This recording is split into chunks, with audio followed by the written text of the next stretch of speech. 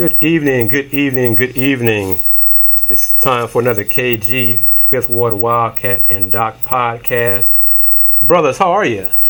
Doing as wet as it was today, getting caught out in the rain. I'm doing okay. My CPU has recovered, and I'm good to go.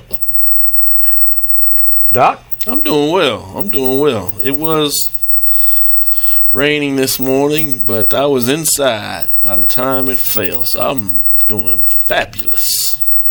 Excellent. Gentlemen, I hope everybody who's watching can see the shirt I am sporting right now on this KG Fifth Ward Wildcat and Doc Facebook Live podcast. It's our college shirt, courtesy of I do believe Cultural Concepts, correct? That is correct. Yeah. Feeling comfortable. Looks good. We each have one. I'm going to pan the camera around in just one moment. I'm trying to do two things at one time here. You better learn how to multitask. And you know how difficult that is for me, despite the fact I am a Waltrip graduate. So I have on the blue one. If I get the reverse to work here, Yeah, you can see Wildcat has on the black shirt with the charcoal stripe.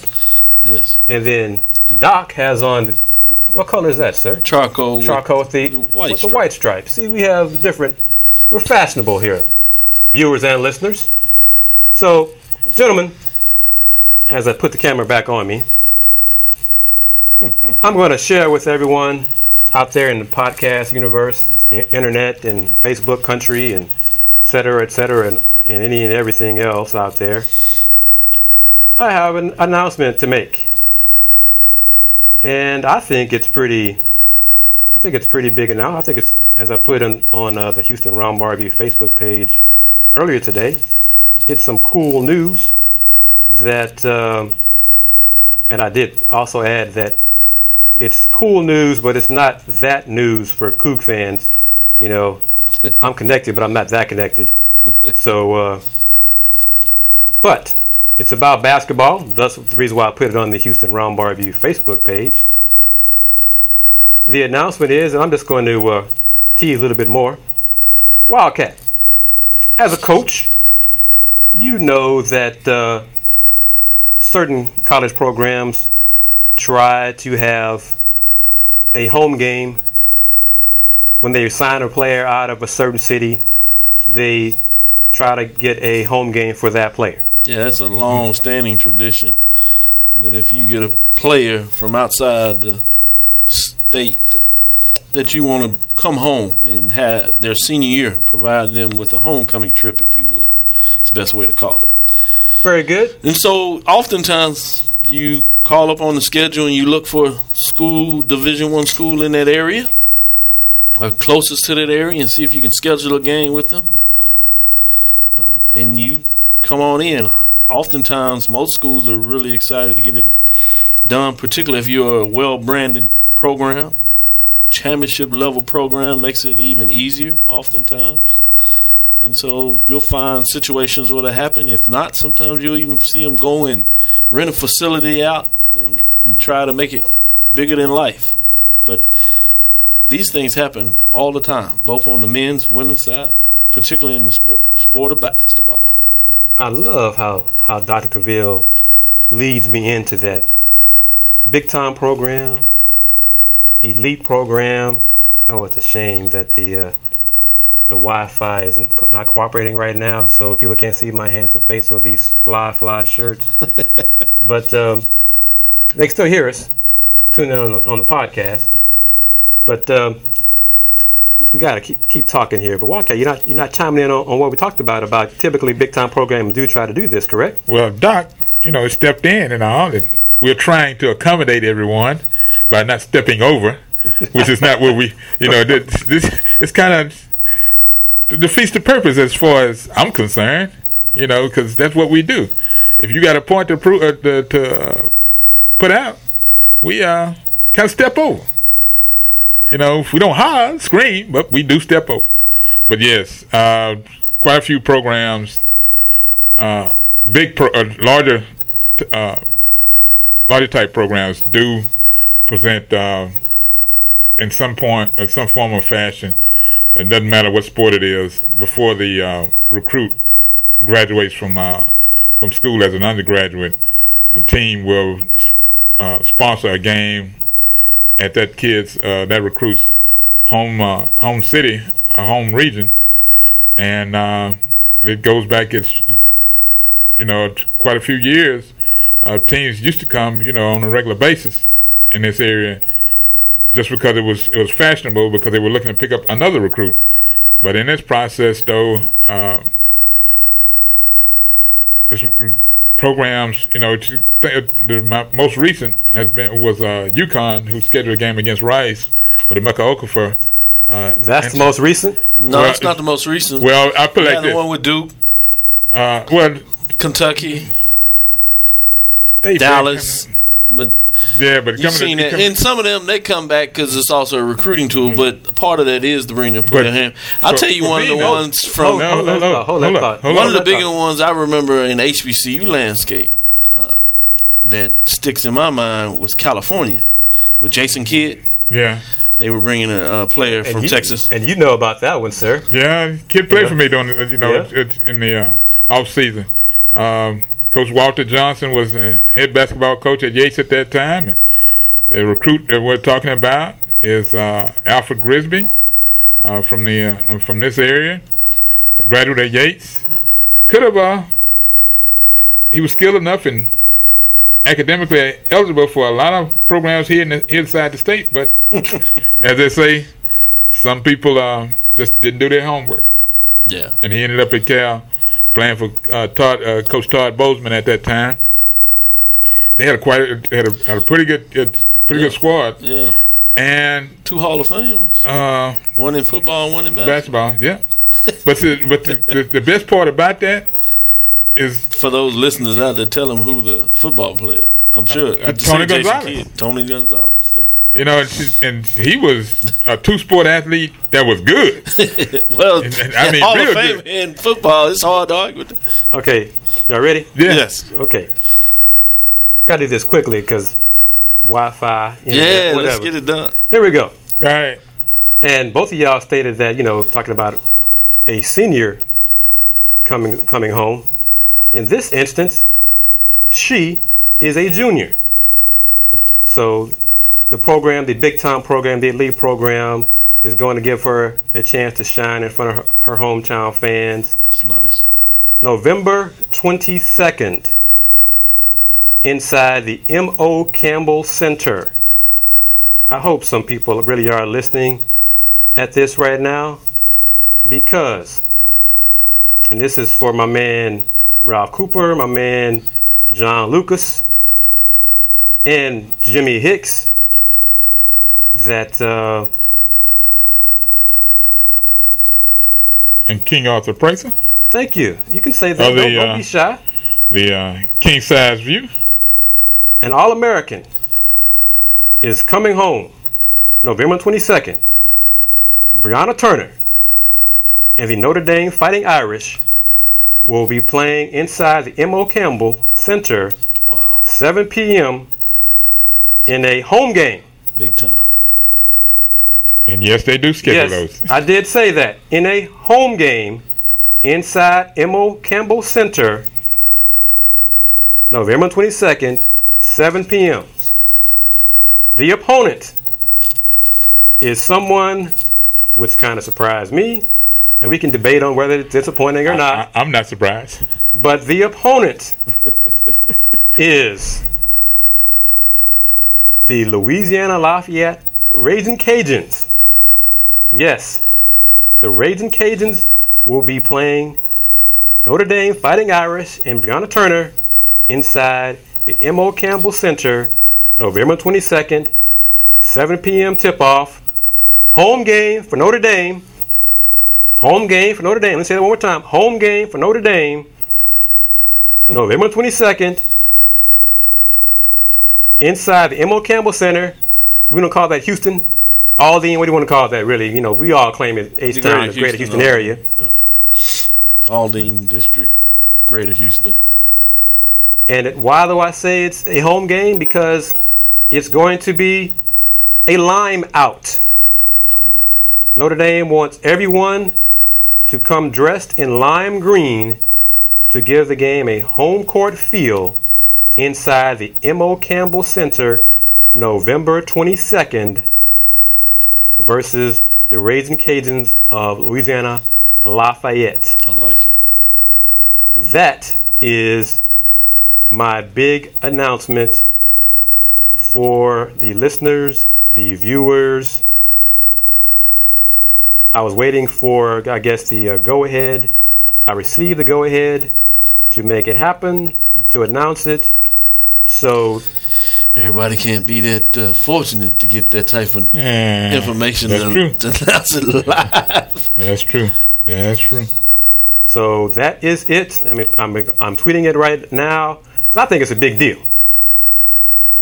So to have a top-ranked program, nationally ranked program with a Hall of Fame coach in Muffet McGraw playing a home game for one of her players, and I assume that all of Mandeville will be inside M.O. Campbell Center for this home game.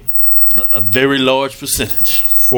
To see Notre Dame's Brianna Turner, one of their own, come home to face the Ragin' Cajuns in front of, I think, a large crowd. Wildcat, I don't want to throw rocks, stones at any of our local teams, but I do believe it's a pretty safe bet that there may be more folks inside the arena for that game than for some of the games involving our own Houston area teams. Thoughts? Having been involved in a couple of these games before, if the game was scheduled, let's say 1 year from now, they probably could have gotten our local team. I'm gonna start out with giving out the benefit of the doubt. Then I'm gonna just start ragging folks out. I can say, yeah, you can schedule the game, no problem. Things will get done. But having been involved in some suggestions beforehand with other schools in this area, if you can get things done, let's say during the Final Four, and a kid hadn't come home, and you mentioned some things to an assistant athletic director that's in charge that can make things happen, you can get a game scheduled that following season here at your place. Now, you may have to do a home and home, but sometimes you don't have to. You just schedule a game, get paid, and move on. I don't know when the logistics and all were put together. I don't know how they were put together. But at some point, if somebody's scheduling a home game, I want to in your town, you got to look at some monetary value. 1. 2, it's an opportunity to get your brand out there to spread your wings. 3, you should not be concerned about getting a loss or getting beat to death. You just shouldn't. In basketball, nobody's going to get banged up, hurt. Like in football, you could lose some players. Right. But in basketball, you shouldn't be concerned with that. And you can always, and then that's when you work out the other part of logistics, which is 4. If you're coming in, we're going to schedule a home and home. If you want a home game here, I'm taking a trip to your place and you're going to pay me a second check. Still, we're talking about number 1, money. Am I wrong, Doc? No, exactly. You're talking about money when you look at scheduling games like this. But one angle I want to analyze in terms of a sporting marketing or sport business side of this is we talked about how you honor a player, junior, senior, bringing them home to their home crowd. But you also have the fact that Notre Dame has made this in various sports, particularly in football where you're used to seeing it. But they've done it in various sports where they also, this is another opportunity for Notre Dame to brand themselves. Not only brand themselves as a significant athletic program, but they are world renowned in having alumni all across not just this country, but across the world. So if you've seen Notre Dame, last couple of years ago they played overseas to open up the football season. Talking about playing in Dublin and things of that nature. You've seen the baseball team play in San Antonio last year, where they orchestrated a tournament and actually brought Texas Southern in on that game. So you've seen them play. Oftentimes you hear how they travel well. They bring significant fan bases from that area out. But this is another opportunity for Notre Dame to continue their legacy about creating opportunities to brand their institution, particularly in large markets where they can continue to get some of the best and brightest students as well as college athletes to attend their institution. So I think that's another way to look at this while this is significant in terms of what they're getting done. Can we throw rocks now? Yeah, all right now. Throw rocks. All right. Go ahead. Now, going back to factor number 3. You concerned about our loss? Getting your head bad? That's not our problem. That's not our problem. That's not our problem, Doc. No. We just report. And I'm going to be objective about it. Schedule a game and take care of number 2, your brand. You got it, and you also will find your competition raises up. And as you have, there's a mention during the mock process, during the process of putting the bracket together. If you under schedule and expect to get to the tournament, unless you win in your conference, it's not going to happen. You're right. You just killed your chances. But if you take your shot and you compete, now you got a totally different outlook on everybody at the table. You weren't afraid of the schedule. You cannot be afraid to schedule.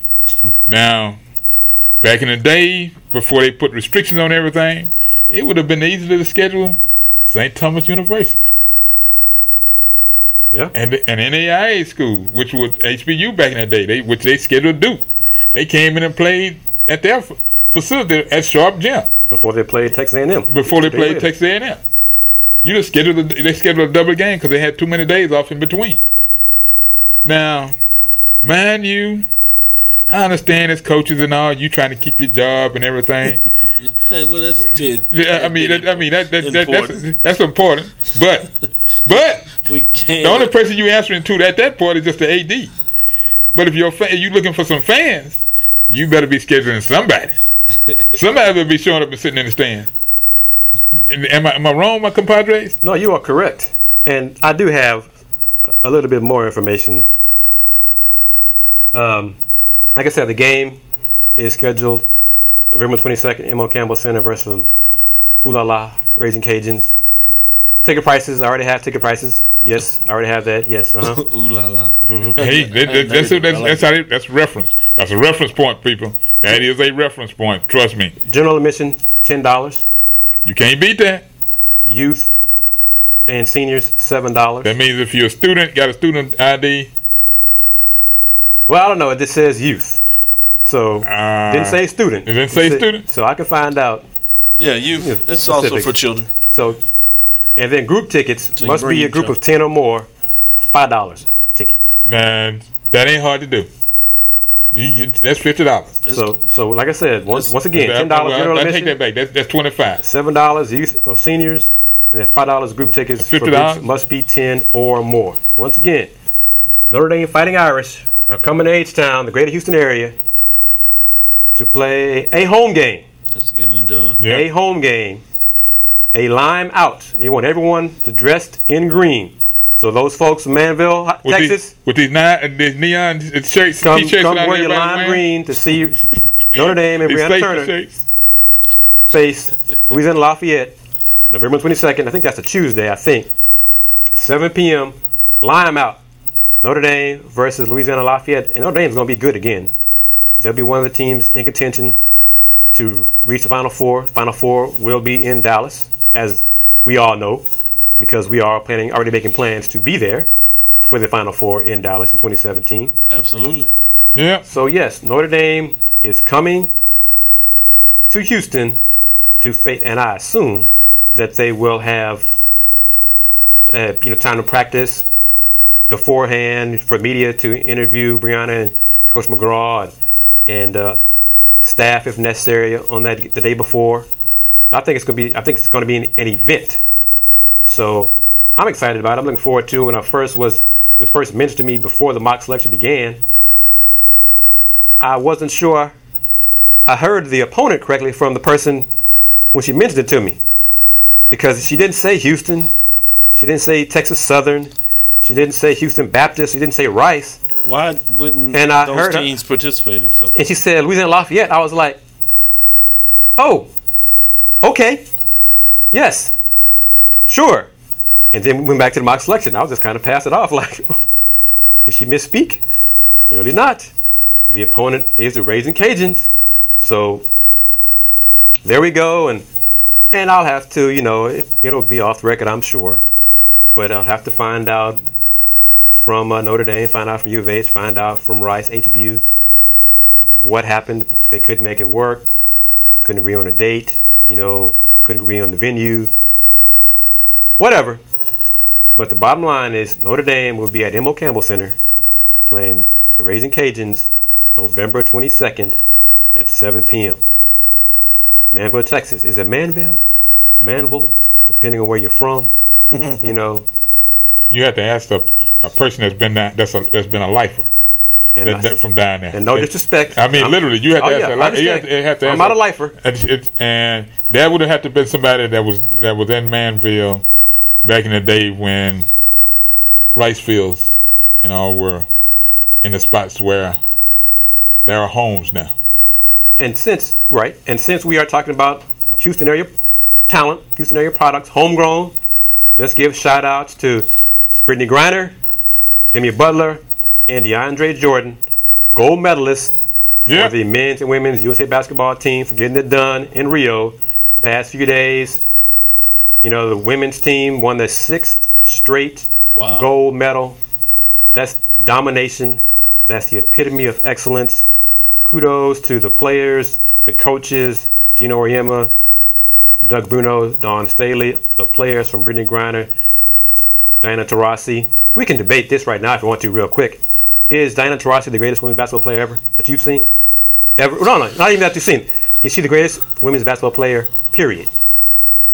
I'll go to Doc first because let Wildcat think about that. Yeah, because I've seen her. She's not right. She certainly has the skills to be the greatest. I believe that she will become the greatest. But it's difficult for me right now because she's so early in terms of what she's doing at the professional level. Doc, she's 34, 35 years old. 34, I think. True. But I still think she has some more that she can accomplish. So yeah, I'm not sure if I can say she's the greatest. She got 4 gold medals, like Shamiko and Sue Bird. Okay, yeah. Wildcat, you want to retort or add some thoughts to that? Yeah, because I watched the inception. The women's game evolve from a 6 to a 5. And also the skill level, and watching, players and all develop when it was still all in its infancy, and there was no national championship other than AAU for women's basketball, even on the college level. I watched it evolve to AIAW, which was a buy-in tournament played in Amarillo, Texas. Buy-in tournament. Oh yeah, Doc, you paid your way. You got invited, but you had to pay. You had to have a truck money, because that's a long ways. Getting to Amarillo back in the days, that's not a fun trip for anybody. You doing bus or train? That wasn't a fly-in. And then to watch the game get accepted by the NC2A, and they actually start to show some stones and all that. It was something that I'm being real now, because they didn't want that to happen. They didn't want that to happen. No, they didn't. Because the story about Immaculata is to be seen, read, and watched, and be told. They were the Bucket Brigade was something to see on the cover of Life magazine at the time. Now that's going back a ways. Yeah, That's going back a ways. And then to watch La Tech, USC. Who's better than Diana Taurasi? Give me some names. Y'all you dancing around. Okay, stuff. now Give me some names. in my eyesight, I'd have to say Blaze. Carol Blazejowski. Yeah. Who else? Cheryl Miller. Even before her, Coach Nancy Lieberman. Nancy Lehman is. Ann Myers Drysdale. Yeah. Annette Woodard. Yep. Let's bring it forward a little bit. Cynthia Cooper. Yep. And it's interesting. That team was loaded. I mean, literally loaded. Cheryl Swoops. What team? The USC team that Cooper was on. The Twins. Cooper came off the bench. And people, and she'll tell you it was hard. Sitting there watching. But you had to do what you needed to do. Think about that, people. Think about what they just said. That's right. Think about that. We watched Cooper play how many years with the Comets? Oh, first first 4 championships, obviously. And maybe 5 or 6. So, how many years in the Summit before? 3. How many years in the Summit, and then how many years in Toyota Center? Maybe 3 each. So Test my recall here. I'm not sure. But and then she played so many years in all overseas because it didn't have a league. Well, she was in our prime overseas in Italy. Yes. So we didn't see her prime years. When she played overseas. That's amazing. She'll say that her best basketball was we didn't see it. And then folks, we doing a little. But everybody can't do that. As much respect as I have for Coop, Swoops, I'm going with Diana Taurasi. I know. Okay. Even though. Because remember now. Hold on. Because you and I both saw that loser Final Four now. Oh no, but let me say, and my man Jim Hicks, I was on this show a couple months ago. I said Lynette Woodard at the time. I think my Mount Rushmore of women's basketball may have been Lynette Woodard, Swoops, Coop, and Lisa Letts, something like that. Some kind of combination of that four. So I'd even have Taurasi on there. It's just a lot of talent out there. It is. But, talking about? Mount Rushmore. It's hard to do. That's a challenge. That's why it's fun to do. Now, one thing about Mount Rushmore, you can put Cheryl Miller on that group. I think I had Cheryl on because it's hard. Because if I go, overall both ends of the floor, you got Cheryl Swoops and Lisa Leslie because they offense and defense. Lisa can block your shots, rebound, and Cheryl would D you up and steal the ball from and then they could both light you up on offense too. So. Right.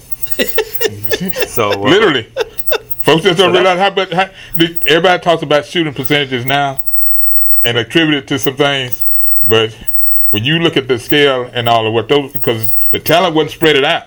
You only had certain programs that was playing ball back in the day. That's right. So the talent was constricted. That's right. Folks wasn't spread all over the country like they are right now. And you're talking about like the chain of states and all of back in the day. Yeah, you're going back in time now in history.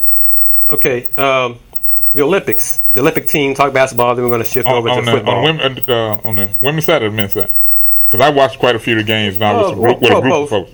But touched on the women winning their 6th straight Olympic gold medal with a 101-72 win over Spain. They've improved 8-0. They've won 49 straight Olympic games. The dominance and the talk about the rest of the world, the gap I think is widened. But basically, it's because there's just not enough depth of quality talent throughout the world like we have here in the States.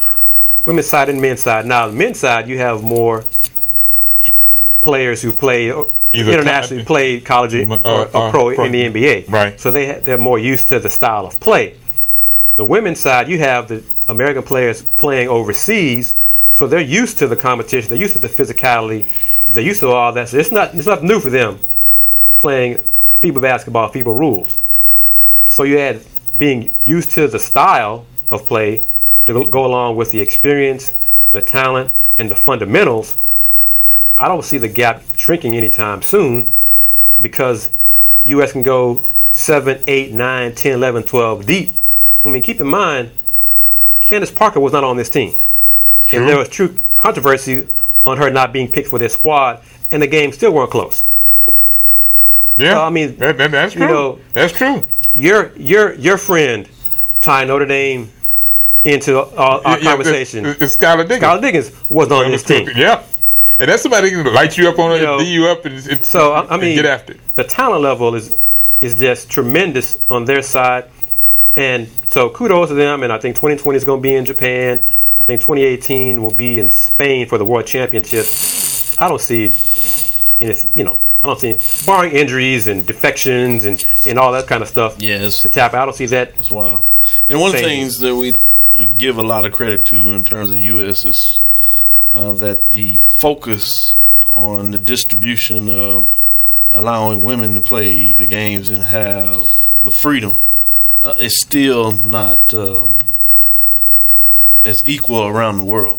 While the world is moving in that different directions, and you have a lot of societies where that is true in terms of at least equality, the fact that at the college level that you have such a focus.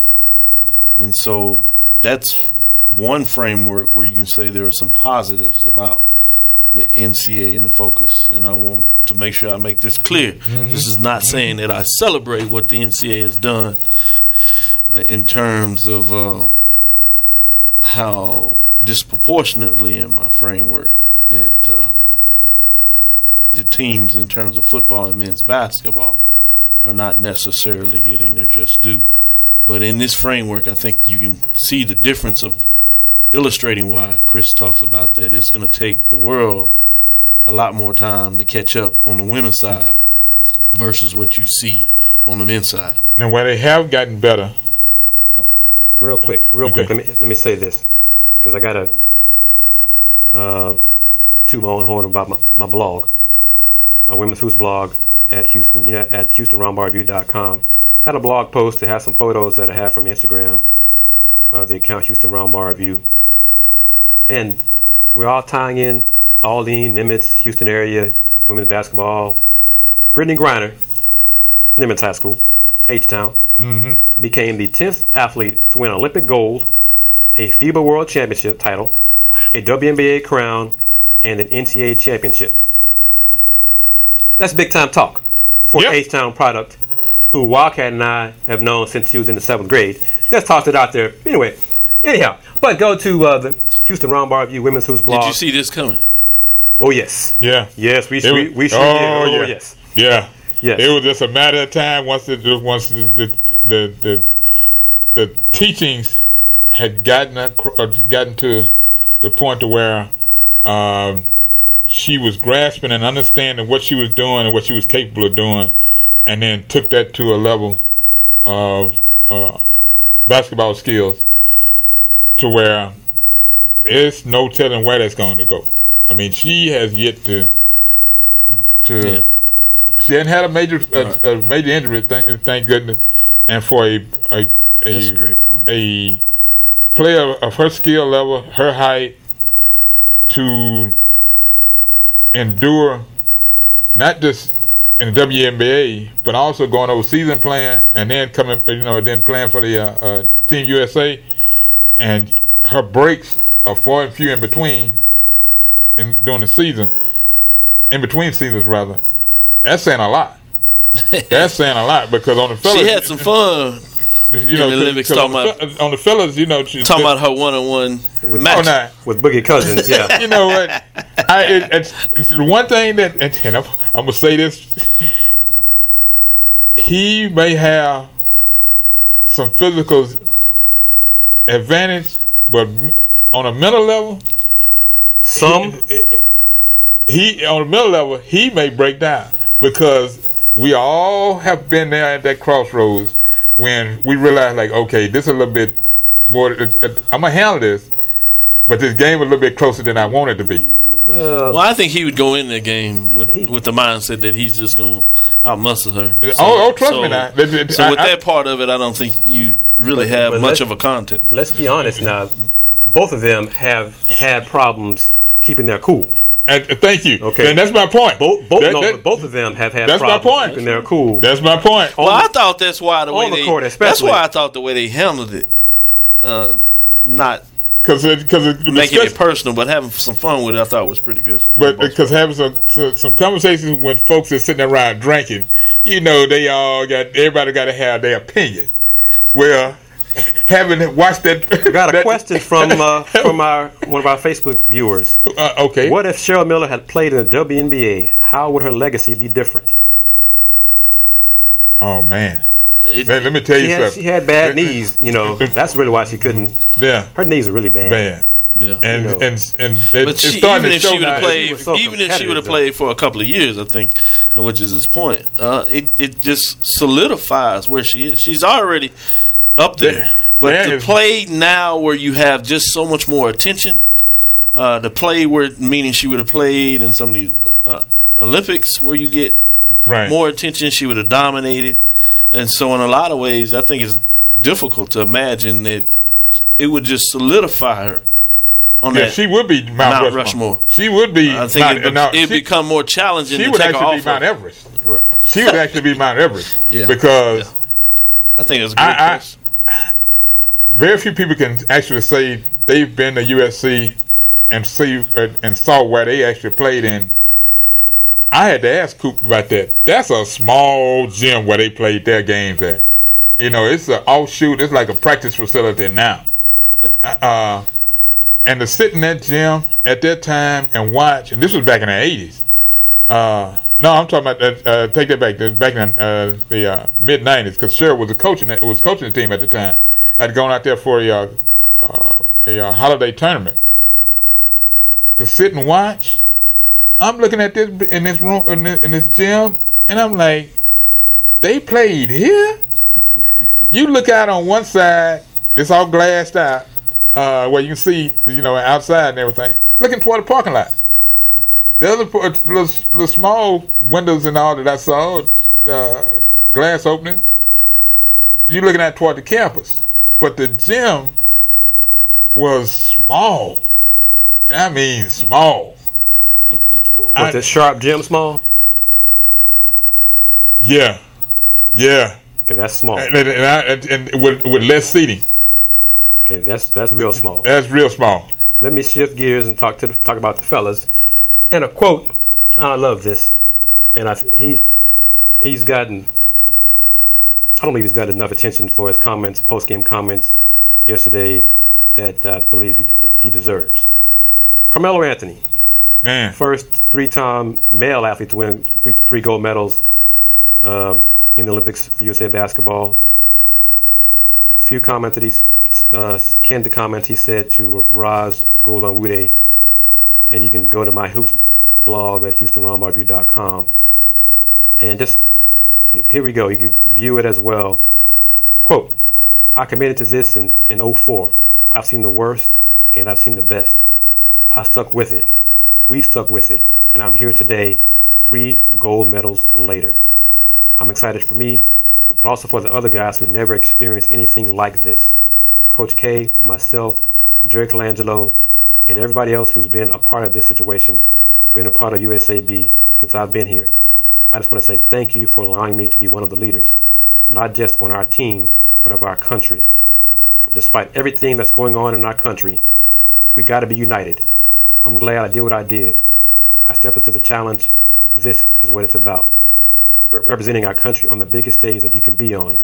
America will be great again. I believe that. We got a lot of work to do, but just one step at a time. I'm glad we represented in the fashion that we did. End quote. That's a grown man talking. That's right. That's a grown man talking. That's a lot of maturity there. I don't care what nobody say. That's a lot of maturity. And you and I remember him Oh, man. Oakville days. When he was just talking smack every day out on the floor. Here, playing in the Academy National Invitationals at where again?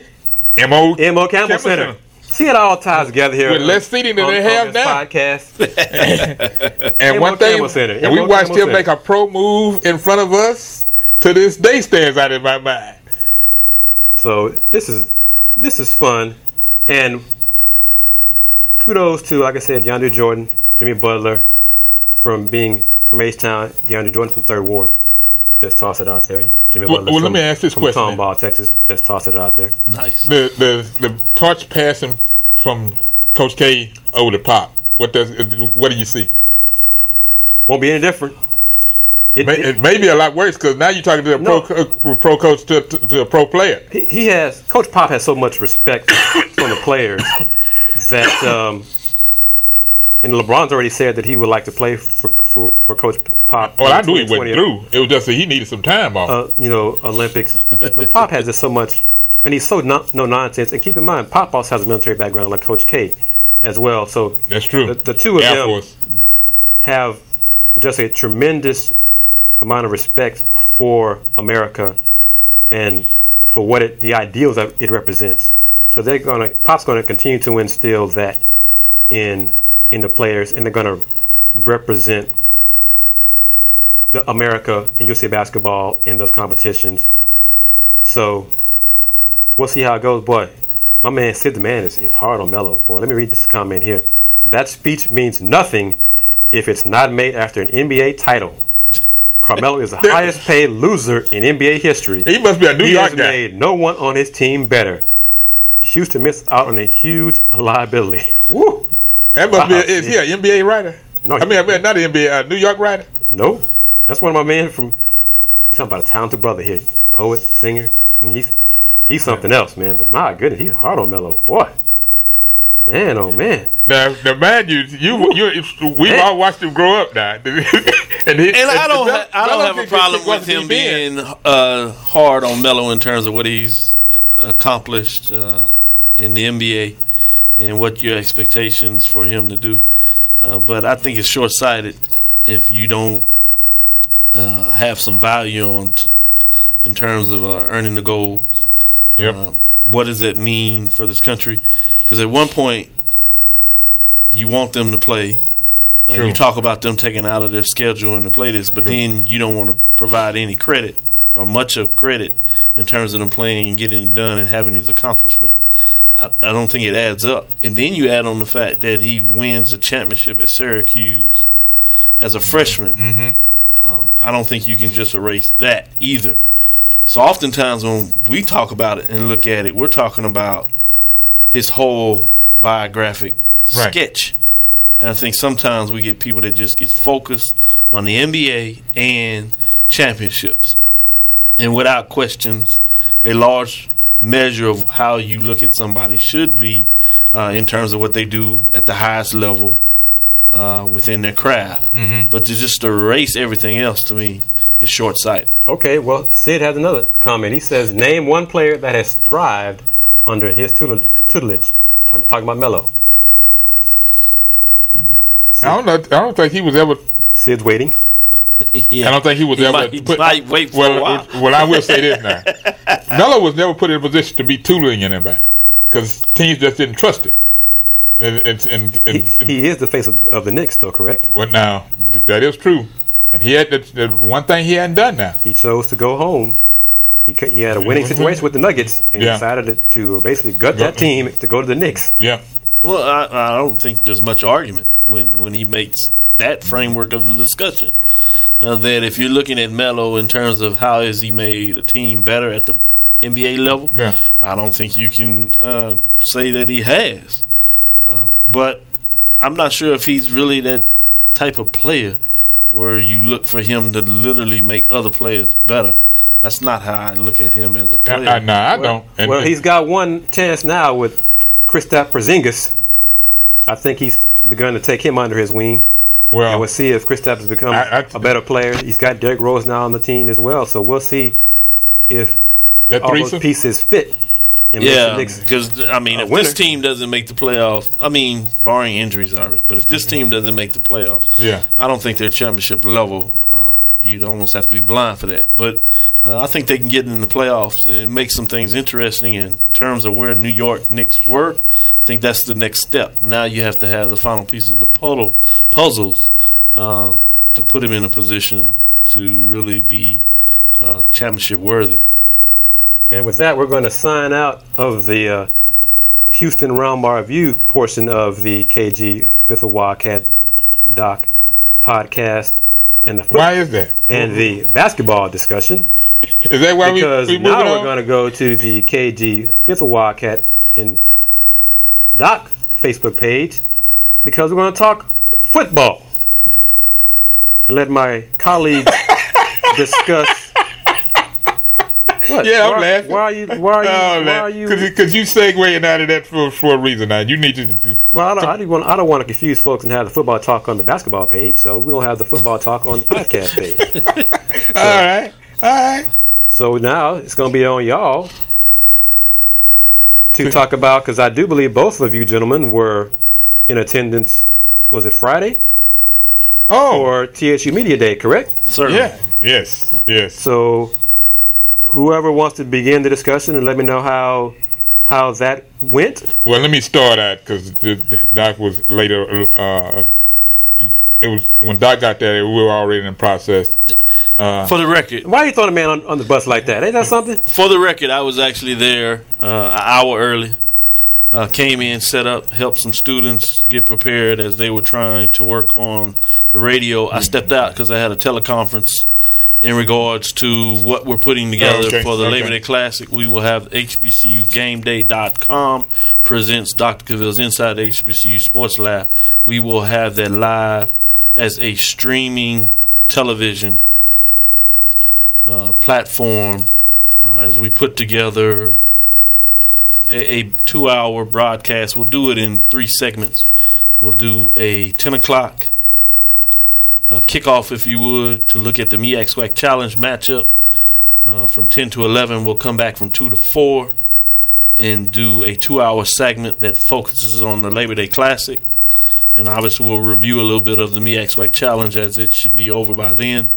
And then we'll have an hour after the game wrap-up of the Labor Day Classic and the week of HBCU sports as we kick off that first weekend at the FCS level and Division II level of HBCU sports. Obviously, all levels will kick off that weekend, but we'll focus on HBCU programming. So I had a teleconference to make sure that goes well. Doug, I appreciate that. Now, to my compadres in the media, mind you, it wasn't a whole lot of us there, but a presser on any level should be, and it's open for open questions. Start asking questions. Yeah, we don't do a cattle call. We got to wait on the mic. Sometimes we don't have a mic available. But don't let 30 seconds dead air time go in between questions. Because me personally, I don't mind taking over a presser with everybody there. If you're afraid to ask questions or you don't want to ask questions, you're looking for a one-on-one, well then, we just have a cattle call and just put everybody into a one-on-one. We don't have to have a forum platform and everybody sitting at the mic and you start asking questions, because if you're not going to ask questions or you're waiting for a one-on-one, that's your prerogative. But when schools provide you with access to coaches and you want to talk about that particular sport, which last Friday was football, ask about football. Don't ask about anything else. If you want to ask about something else going on campus, talk to the athletic director. And the athletic director was that. Okay? Now, Coach Haywood has a football mentality and talked about football intelligence, talked about football football language, which was discussed, and I kind of like that. because that takes me back to the first year when Rice made the change with Coach Graham. People weren't how can I say, weren't ready for football language being talked on the football field. They were accustomed to niceness, PC. Well, in football, it's a physical game, and people get physical. Reach, grab. You talk to the guys. You want to motivate, but you also don't want them to be lackadaisical. Coach Haywood talked about time periods, like if it's a 90-minute practice, for 90 minutes you're running. You're not walking. You're going from position to position, station to station, and there's no lagging time. Which I think is good, because what that does is that sets you in a mindset of, we don't have time to be wasted. The other thing that was discussed by Coach Haywood was where the team is, as far as who's ahead of whether the offense is ahead of the defense is ahead of the offense. And right now, which is always, Doc, you and I both know, defense is always going to start out, especially in fall drills, depending on what transpired in spring, being ahead. Yes. And just because all they're doing is just hitting. With offense, you got to set some situations up, and you're looking for some things, and you're trying to fill some spots in. And you got to get your quarterback who needs to be acclimated to everything that's going on. You need to know where his head is, and you need to put him in the right direction and in positions to succeed and not so much fail for the team to get stagnant. Because you want to start out this first game seeing it as a conference foe. It sets the tone for the rest of the year for everybody. Campus-wise, school-wise, conference-wise, you know where you're headed. And we didn't get into first year coaching situation. That'll probably get done at the luncheon next week. Which, Doc, I'm waiting to see, because last year was a fire brain. This year's gonna be interesting. Yeah, it will be. But you unpacked a lot. I know. He's talking about the touchdown luncheon that will go on the week before the Labor Day Classic. But you touched on a lot about the media. As you said, I won't touch on timing in regards to getting started. Mm-hmm. I was just coming back in. But I think you make some interesting comments. But I'm going to say a lot of that has to do with Mike Haywood.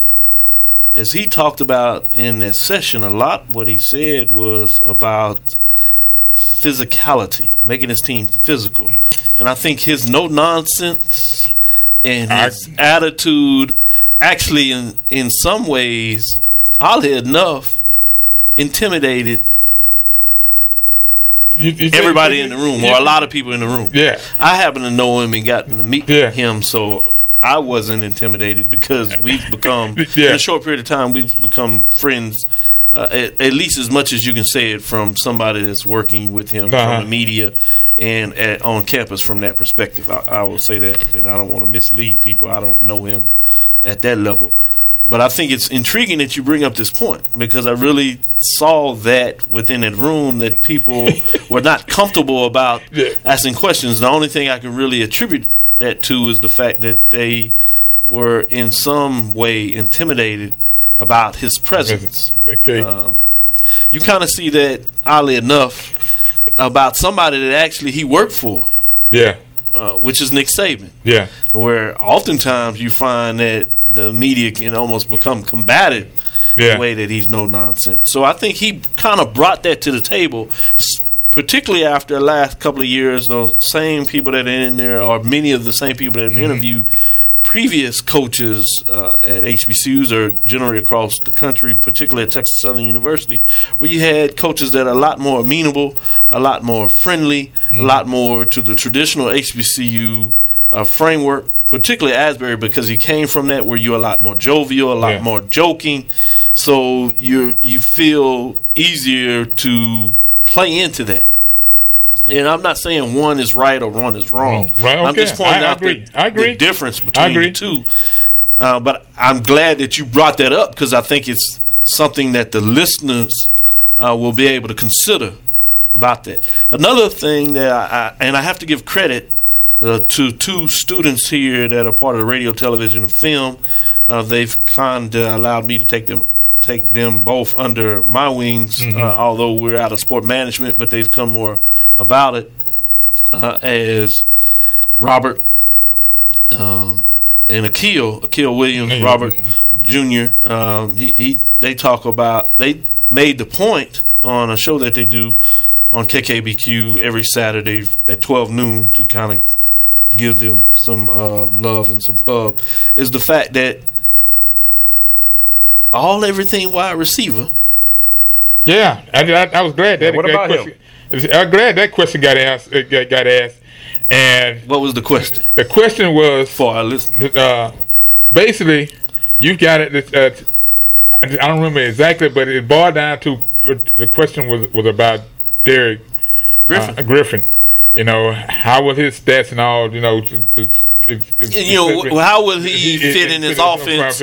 You know, what kind of plays would he run? And they were attributing to him being the star that he was, and you know what, he might have certain type of tension. You know, how are you going to call plays?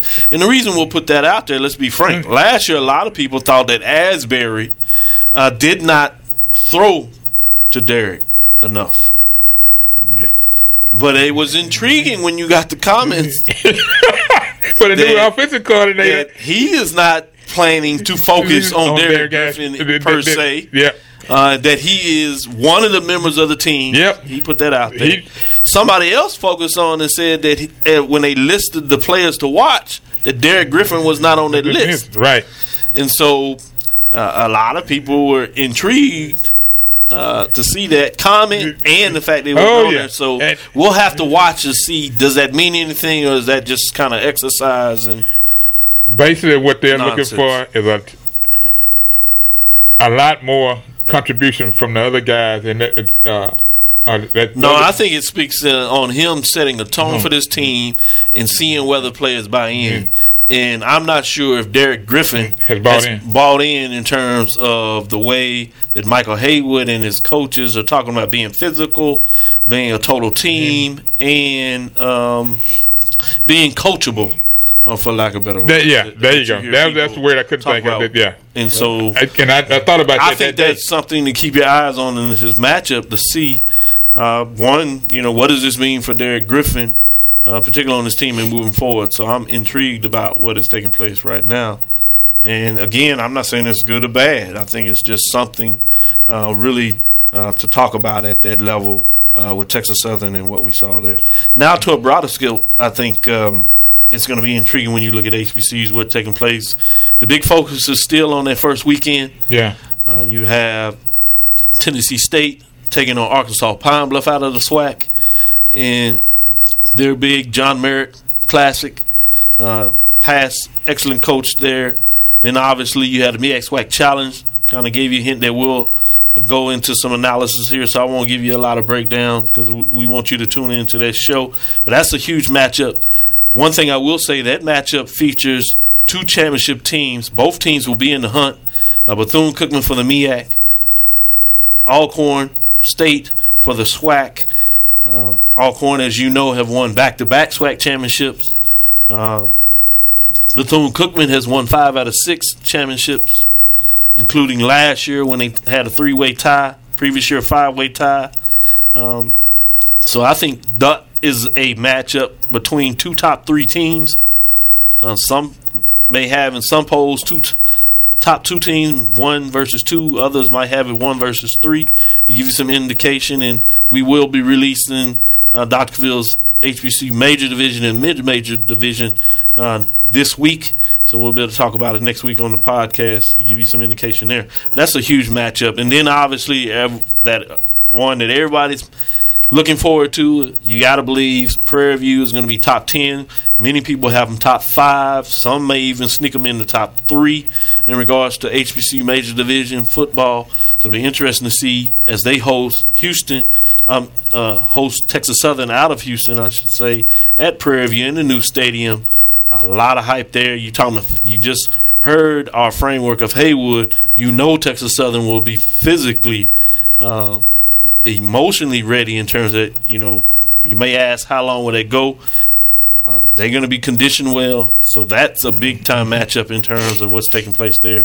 Then you get to the big boys that a lot of people talk about, the major division, some huge matchups on that first Saturday weekend. If you are a Division I program out of the Power 5 conferences, a lot of inter-league matchups, big matchups between top 25 teams that just came out from the AP poll yesterday.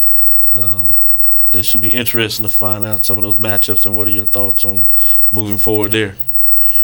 Well, I'm looking at the first weekend. As a matter of fact, the first game schedule, let me bring out this, make sure I got the right schedules up, football-wise here, will be at home schedule standings. Everyone locally here is waiting for the Oklahoma U of H. Watch the Oklahoma and U of H. Top 25 matchup. 25, yep. Number 3 versus number 15. And it's interesting that they started out they were one of the 2 teams that started out last season, weren't ranked at all, out of nowhere. But when you get on the road, you get on the road. And now they're the hot toddy. Everybody wants to jump on the bandwagon. We'll all see what transpires. But one thing is for sure, that first weekend, here we go. All right. Games to be looking forward to. It will be first on that Thursday. Well, the first game out of the block is Hawaii, California. That's an ESPN game, but that's just the first game. Cal is expected to compete in the Pac-12, but the one thing is for sure, everybody's looking forward to Saturday. First game that day of interested notion is Oklahoma, U of H. I'm looking for U of H to compete. I'm looking for Oklahoma to win the game. Most people are. That's a diehard Cougar fan. You're looking for Oklahoma. I'm looking for So Oklahoma. are you suggesting they will win the game? What are you looking for? The quarterback position would be the big question mark. Is a question mark for me, mostly for both teams. I'm not looking for the offensive defense, because U of H has got the offensive line now is pretty much solid. They've had time to build and move forward from a bunch of guys going down, some walk-ons stepping in. They go into a bowl game and winning. And trust me, that was a big question, a source of contention when back in the press room. Like, how did they get here? I said, offensive line.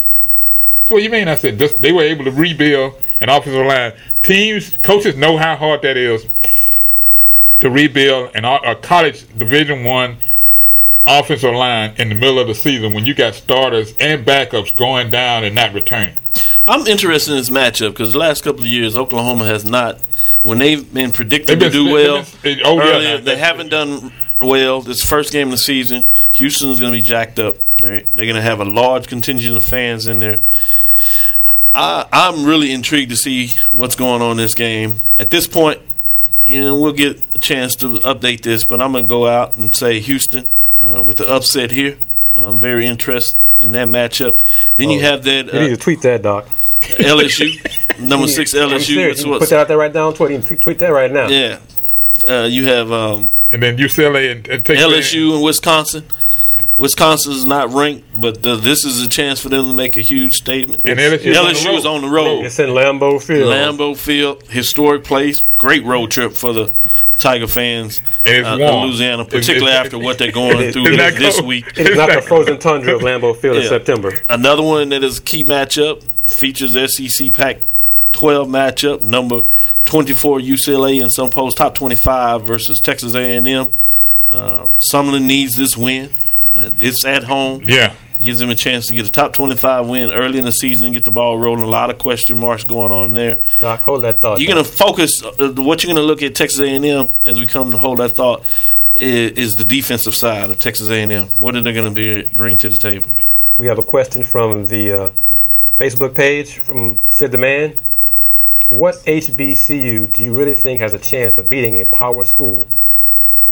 We know it's basically an exhibition, but what's the chances of a real upset? You said chance. Chance. Football. This is the football segment, right? Hey, you never know what folks when you got folks. Basketball is better. Is a better chance, obviously, but football. We're talking football. Let's go football. All right, Doc. He said chance. That means they got to compete. Do you really think do you really think has a chance of beating a power school? And he did add football. He is watching us live, so football. Man, It'd have to be one of the North Carolina schools. Right. Looking at Aggies in terms of. So you mean A&T and Central? Yes. I think you'd have to look at those squads. Central, I think, plays Duke. So that's a matchup. Duke is in between. They've been playing some very good football of late, so this is not to slander them, but that's the type of matchup I think you can focus on. And North Carolina Central is a team that many people overlook in terms of just how talented they are. So that's the type of team I think you would have to say type of matchup that you can get. Another one I think is interesting. It's not a Power 5, but FBS schools. You have A&T, as I said, they travel to Tulsa. Kent State, they should play tough in those type of matchups and play really good. So those are some matchups I think that would become interesting. But if I have to lean, I would have to say North Carolina Central. This is a team that is tied for the MEAC the last 2 years. They moved up a couple of years ago, so in terms of their brand, being the Division I program, people are not focused on them, do not recognize that name. As I said, 2 years ago they tied a 5-way tie for first place. Last year they tied a 3-way tie in the MEAC for first place. In both years they beat A&T. A&T obviously last year went on to win against Alcorn, so that's probably the team that I'd say consider in terms of possible upset in terms of power. Conference team. Prairie View goes to A&M. Don't see it happening there. So I'm going to stick with North Carolina Central. Because one thing that I've witnessed, even with the non-power, the FCS schools playing against the FBS, they'll compete, but up to it's like the third or fourth quarter, somewhere along the line, after halftime, depth starts to become a problem, an issue. And unless you they played Duke that first game Saturday, September the 3rd, right, and 6:00 game. So that's anybody else. I mean, you have Alcorn playing Arkansas, if I'm not mistaken, top of my head. You saw what happened, like Southern playing Georgia last year. Yeah, those matchups just do not work out very well. So when you look at a place like Duke, it's known for basketball, not football. Again, they've been talented, rich lately of making some moves, heading to some bowls, but I just don't see them as having the depth in each position. Mm-hmm. And so if there's a chance, North Carolina Central would be the school that I'd say watch out for. And who are you, sir? How can folks find you on the internet? Dr. Kenyatta Cavill, a.k.a. the sports professor here at Texas Southern University Sport Management Program. You can catch me on the social media platforms at Dr. Kenyatta Cavill. That's DrKenyatta Cavil. Again, it's DrKenyatta Cavil. That's Facebook, Instagram, or Twitter.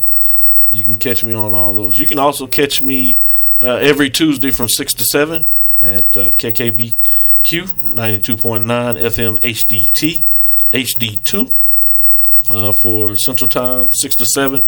Live show where we look at Dr. Cavill's Inside the HBCU Sports Lab, where we cover all things HBCU sports, every level. We look at the MEAC SWAC that we talked about here, but we also jump in and talk about the SIAC, the CIAA, as well as the Gulf Coast Athletic Conference, mainly during the basketball season. Only team in the Gulf Coast Athletic Conference that has a football program is Edward Waters. NAI-wise, you also see Langston there. It should be a top 10 program. One to keep your eyes on. They went to the playoffs 2 years ago, just missed out last year, although they did have a winning record and were top 5 at the mid-major level HBCU program. So you can get information like that where we go in depth in terms of looking at HBCU programs in all sports. We also cover the business of sport, particularly at HBCUs. If you can't catch it live, you can go get it on the podcast at SoundCloud, and that's Dr. Cavill's Inside the HBCU Sports Lab, and listen to it on your own time. Walker, how can folks find you? You can find me online at Facebook, TweetDeck, Twitter at J.L. Woodley1, Jerry L. Woodley Jr., Blogger, Blogspot, YouTube, and SoundCloud at AKSV, the CSR, the College Sports Report. And we're going to wrap up the video portion of the podcast. I am KG of the Houston Roundball Review, HoustonRoundballReview.com, Houston Roundball Review on YouTube, Houston Roundball Review on Instagram. I am the HR Review on Twitter. We have our KG Fifth of Wildcat and Doc podcast available on SoundCloud and iTunes and Pod Directory. So thank everybody for watching the video portion of these podcasts. This one was a lot of fun and a lot more interaction. Thanks, Sid, for your questions and your comments, and got to get you a schedule so you can chime in again when we do this again next week, hopefully. So thanks for the questions, man, and everybody, thank you very much. Now we're going to go back to audio. Doc, let me read this to you, Doc. This happened today. You're a businessman. You're the data doctor. You're the sports professor and all those tremendous accolades. Wall Street Journal.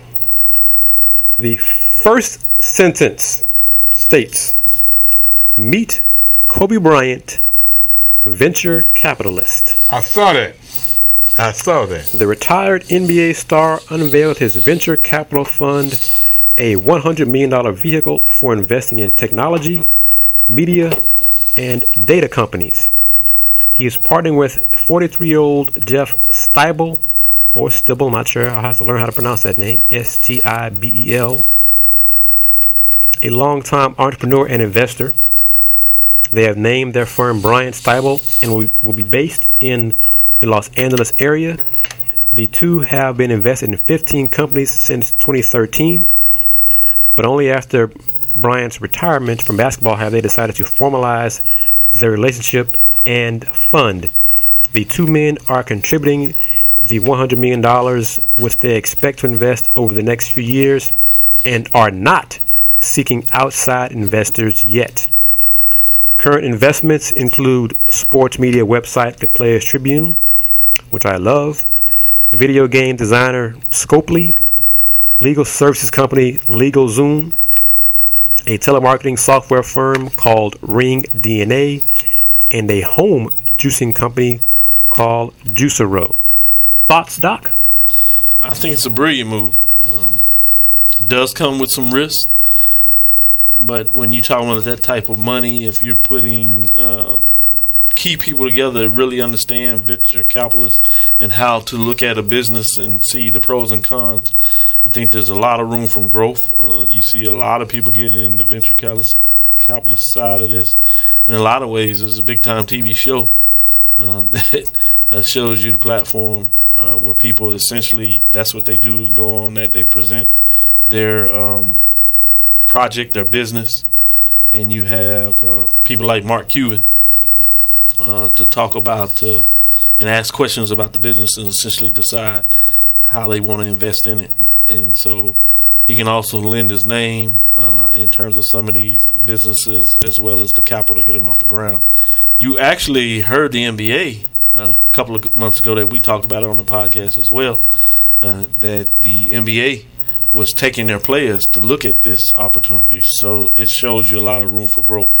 So I think this is a very bright move by Kobe Bryant to get in a way to look at people that have the brilliant ideas of bringing very solid businesses to the table, but don't have the room for capital. So it's a way to invest and grow your money relatively in a sound way, but to ultimately have big returns where you don't necessarily get big losses. You can have losses, but they're not necessarily big. So I like the idea. When I first saw this, I was pretty excited about the framework. I mean, they do have to make sure they do their homework. They have to make sure they put very good people around them.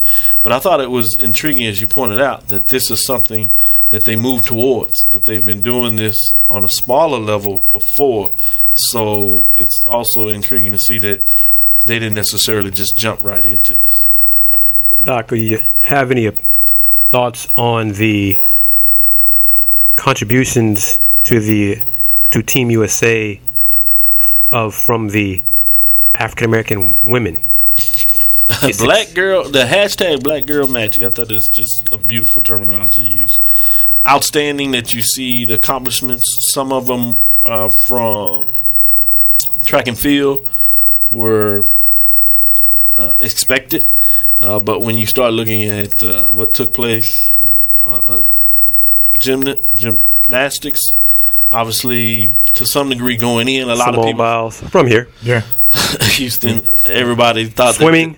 Now, I don't know black folks swim. Now, you know Right, what? I was going to say that's the biggest thing when you start looking I'm at going to tell you with that Simone. you Also out of Houston. Yes. The one good thing about that Great was you sitting around in a bar, sports bar, drinking and all, and hoorah, and that phrase comes up.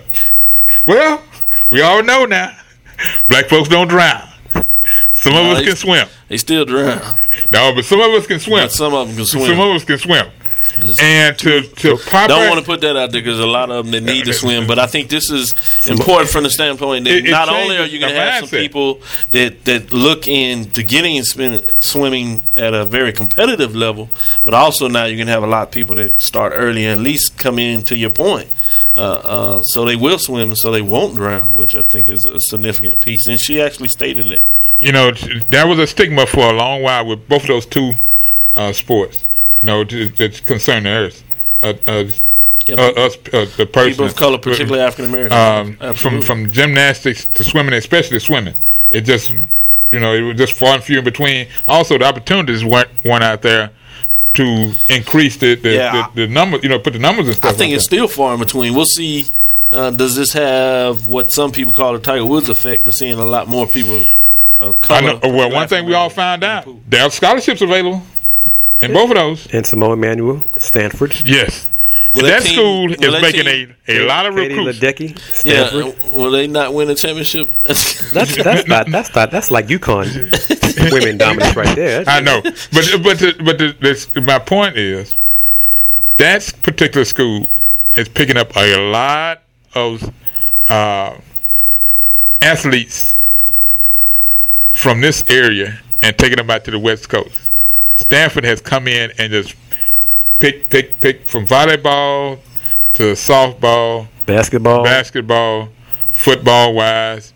That's been a place for them to go and thrive, especially on the female side.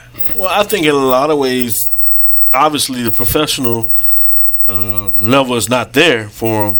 So if you can get a education and then you think about the quality of your education at Stanford, I think it goes a long way, and it's very understandable that you would see women going to Stanford and getting a great opportunity to take advantage of. Doesn't surprise me at all. Any thoughts on the shaking? I'm just shaking my head thinking about it. The lack of success of the men's 4x100 relay team again.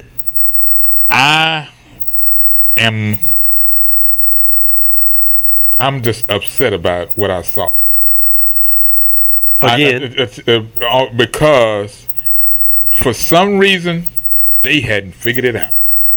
And this is the second Olympics? Oh, you go back. I'm talking about that it was glaring. It's like from day one. Tradition. They either drop the baton or get outside they don't get in the zone for the handoff. And it's not like get a bad start and don't catch up. And it's not like in this race, in previous races when they dropped the baton in the last exchange, they were ahead of Jamaica. This time they weren't ahead of Jamaica, so it not really been a question. But it's just, and this is jingoistic. This is. Neither one of us can actually put a word on what we saw. Into just one word that would being describe a proud what we American. This is just not something that should happen in track and field 4x100. Yeah. Every time now. I mean, like I said, it's like Yeah. traditional now for the men. The women don't have this problem. Huh? Well, not as often as the men do. But I now have. they figured out a way to correct that. Now let's be honest, they figured out a way to correct that. And there were folks on Twitter talking about how comparing because writers and reporters were saying they were being critical of the fellas, and I was critical as well. And the defenders of them were saying, well, you try to do this at a high rate of speed, in that zone. This doesn't impact the rest of the countries in the relay team. They don't have these problems. We've been having these problems for years. Well, I think there's one thing that we need to look at is that you have many of the same people running on this team, and I think you could argue that a couple of the people on the team were older age, and I'm not sure. Justin Gatlin, Tyson Gay. Yeah, should they have been on this team? I think is a legitimate another problem because But I think personally, they put them on the team to have some redemption. I think you'll see things change next year, the next go around. 4 years, obviously, from that 2 years in the world, because you're going to have different players on the team. I think this team just was one of those teams that couldn't figure it out. They tried to give them every opportunity, and this was their final showcase to get it right. If not beat Jamaica, at least medal. They essentially did. Obviously, you come back and look at it. It was outside the zone. And they finished third. Who was in second? China. Japan. I don't even remember. See how the world has changed? I don't even remember. I don't even. All I know is I looked up because we started arguing as soon as they brother got on the last leg. Now his dad is Jamaican. Yeah. His mom is from Japan, and he actually was in Japan at age 2, so he actually speaks Japanese. But But he does. He does. I get that. I get that. I get that. I think it's unique to say that. But one of the things they talked about the team is well they passed. How well they passed. But that team is the same team they've had all year. Yeah. They have the consistency. They practice that the baton, the passing. They really talked about repeatedly until they got it perfect. Well, it's not even an issue. Because I think it's going to be interesting to see the Jamaican team itself. Without Usain Bolt. With some of the people say the greatest runner of all time. Let's give shout outs to Usain Bolt. That's a bad man. Right. I don't care what nobody says. He getting out before he getting out at the right time. Give shout outs to Phelps, what he was able to get done. Particularly when you have somebody like Lockie on the team, which somebody has finally stepped up and said, "This is ridiculous. We can't support this." Speedo, he lost over-exaggerated, Doc. He over-exaggerated. Much, as I would call it, a lie. That's what we call it. Yeah, he lied. Okay. Some folks say he over-exaggerated. Let's just say, when you're in a bar, we kind of went there. We went there. It was some folks looked at us kind of strange, but we didn't care because we went there. I'm sure there's some people that want to protect him. That's what they. That's what what they do. Which is the problem. That's what they do. Right. That's what they do.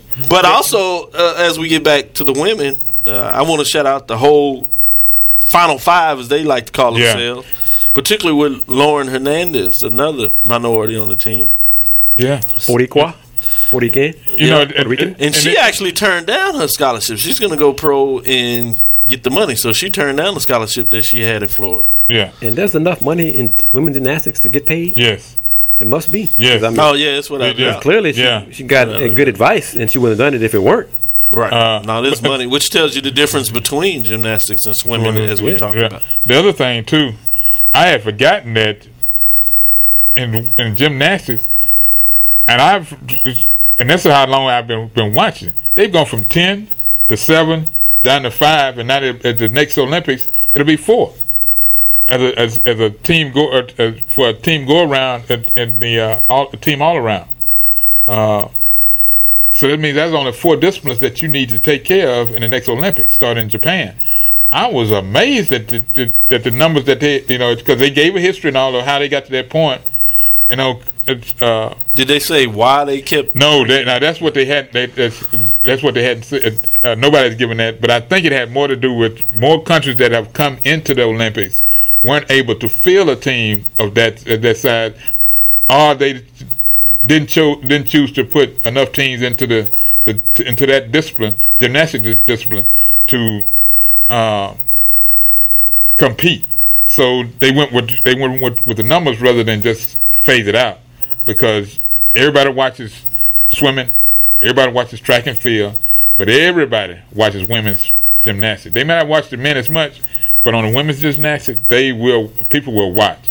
That was an amazing. At every night, the screen on the wall had them up.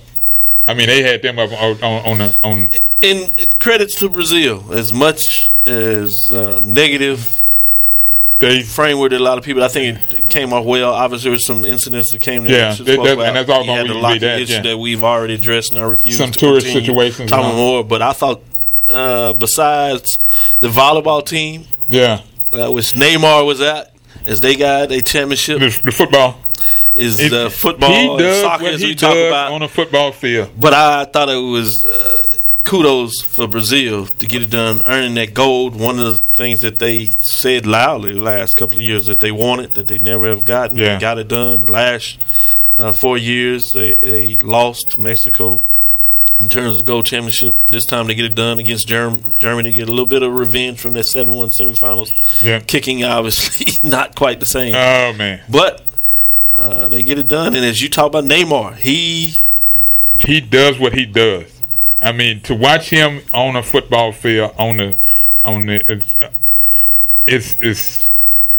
it takes you to another. You notice him coming through, scoring the first game of the match, take the lead, and then scoring the final goal to give them the goal. Actually, in the penalty kicks was just amazing. Neymar gets it done, unlike his counterpart from the South America, out in Argentina, Messi, that many believe that is the best soccer player out there in the world, who cannot quite get it done. And I'm not saying it's all him, because Argentina has a great team, but Brazil can't quite get it done in terms of those big matchups. Neymar, and to get it done in the stadium, Maracana. And for I actually watched it. I was excited about it. I watched the women's soccer, even though the U.S. team, Team USA, were out, because I wanted to see, who would get to the goal, and would Argentina be able to, would they be able to pull up a double? I'm like, hopefully. but I was amazed that the women had never played in the big stadium, and all the time they've been in existence. Because Marta's been at this a while. She's been. Yeah, it was a tough loss for her. She's been at this a while, and to finally get a chance to play in the big stadium, as they referred to it. And they lost the bronze medal as well. Yeah. 2-1. So gentlemen, the Summer Olympics rating slip, the first since 2000, raises fresh doubts about what used to be a sure thing. Live sports would be a huge and growing draw, no matter what.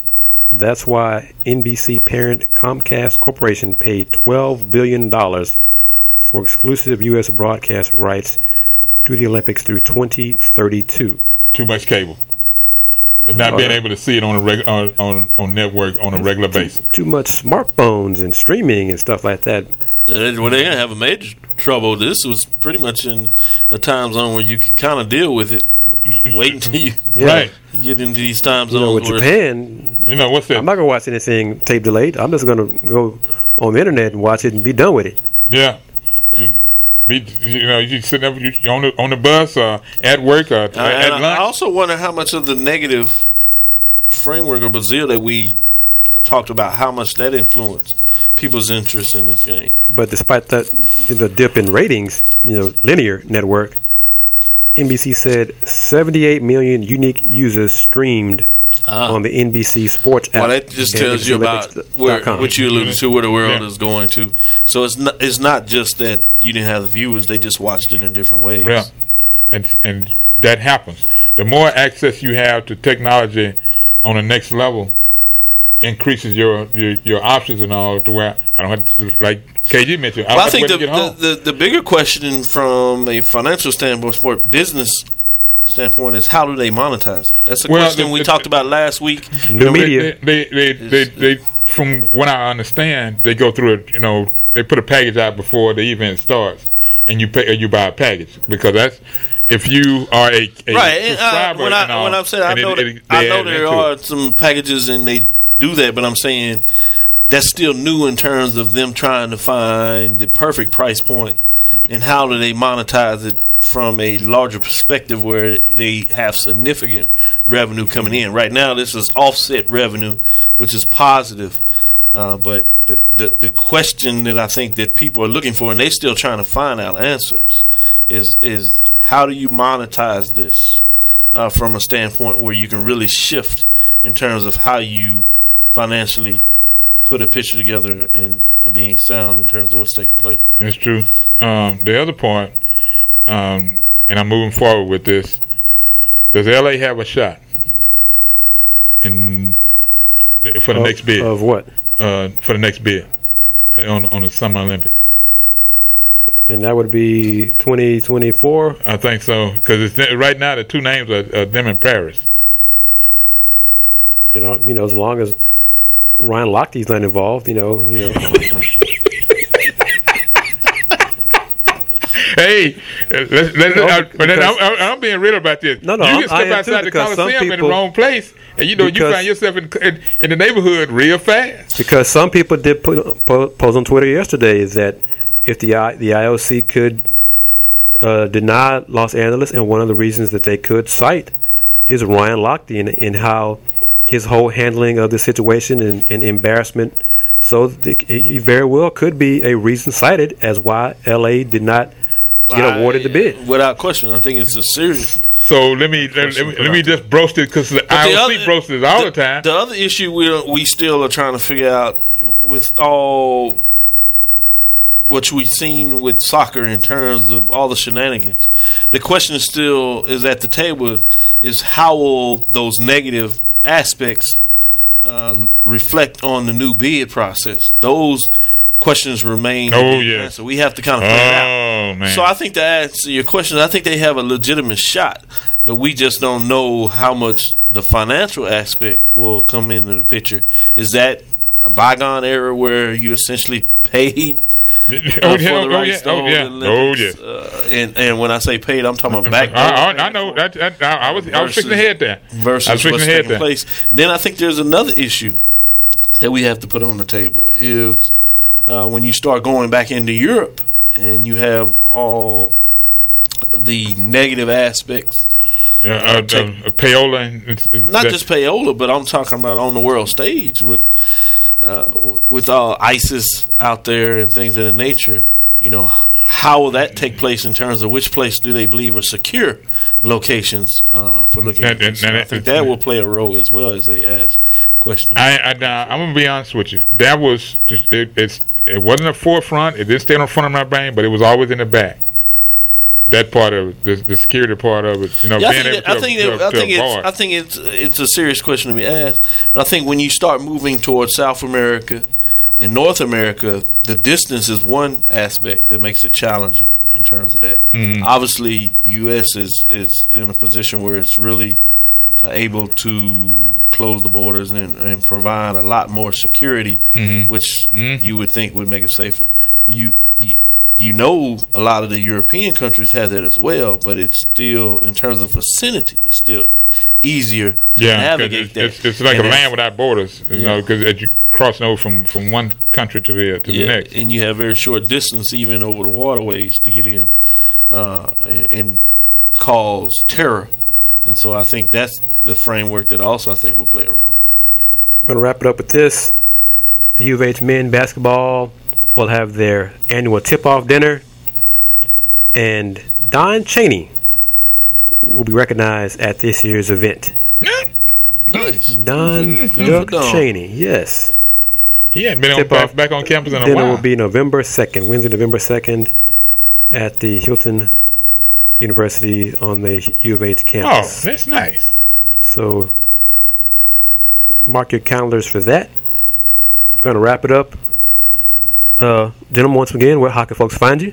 You can try this Fifth Ward Wildcat. You can find me online, Facebook, TweetDeck, Twitter, J.L. Woodley 1, Jerry L. Woodley Jr., Blogger, Blogspot, YouTube, SoundCloud, and AKSV, the CSR, the College Sports Report.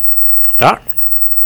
You can find me on social media platforms, Facebook, Instagram, or Twitter, Dr. Kenyatta Cavil, DrKenyatta-Cavil. Again, DrKenyatta-Cavil. Look for some great news coming forward over the next 2 weeks. We should be giving you a lot of information, particularly on the HBCU platforms. Look for All-American teams coming out as we give you some information. Their top 10 mid-major and major programs. Look for some information about the streaming television that we'll do for the Labor Day Classic. Also, you can listen to me on SoundCloud as a podcast at Dr. Cavil's Inside the HBCU Sports Lab. If you can't catch us live every Tuesday from 6 to 7 on KKBQ 92.9 FM HD2. You can also stream and watch us on KCOH.TV.com, KCOHradio.com.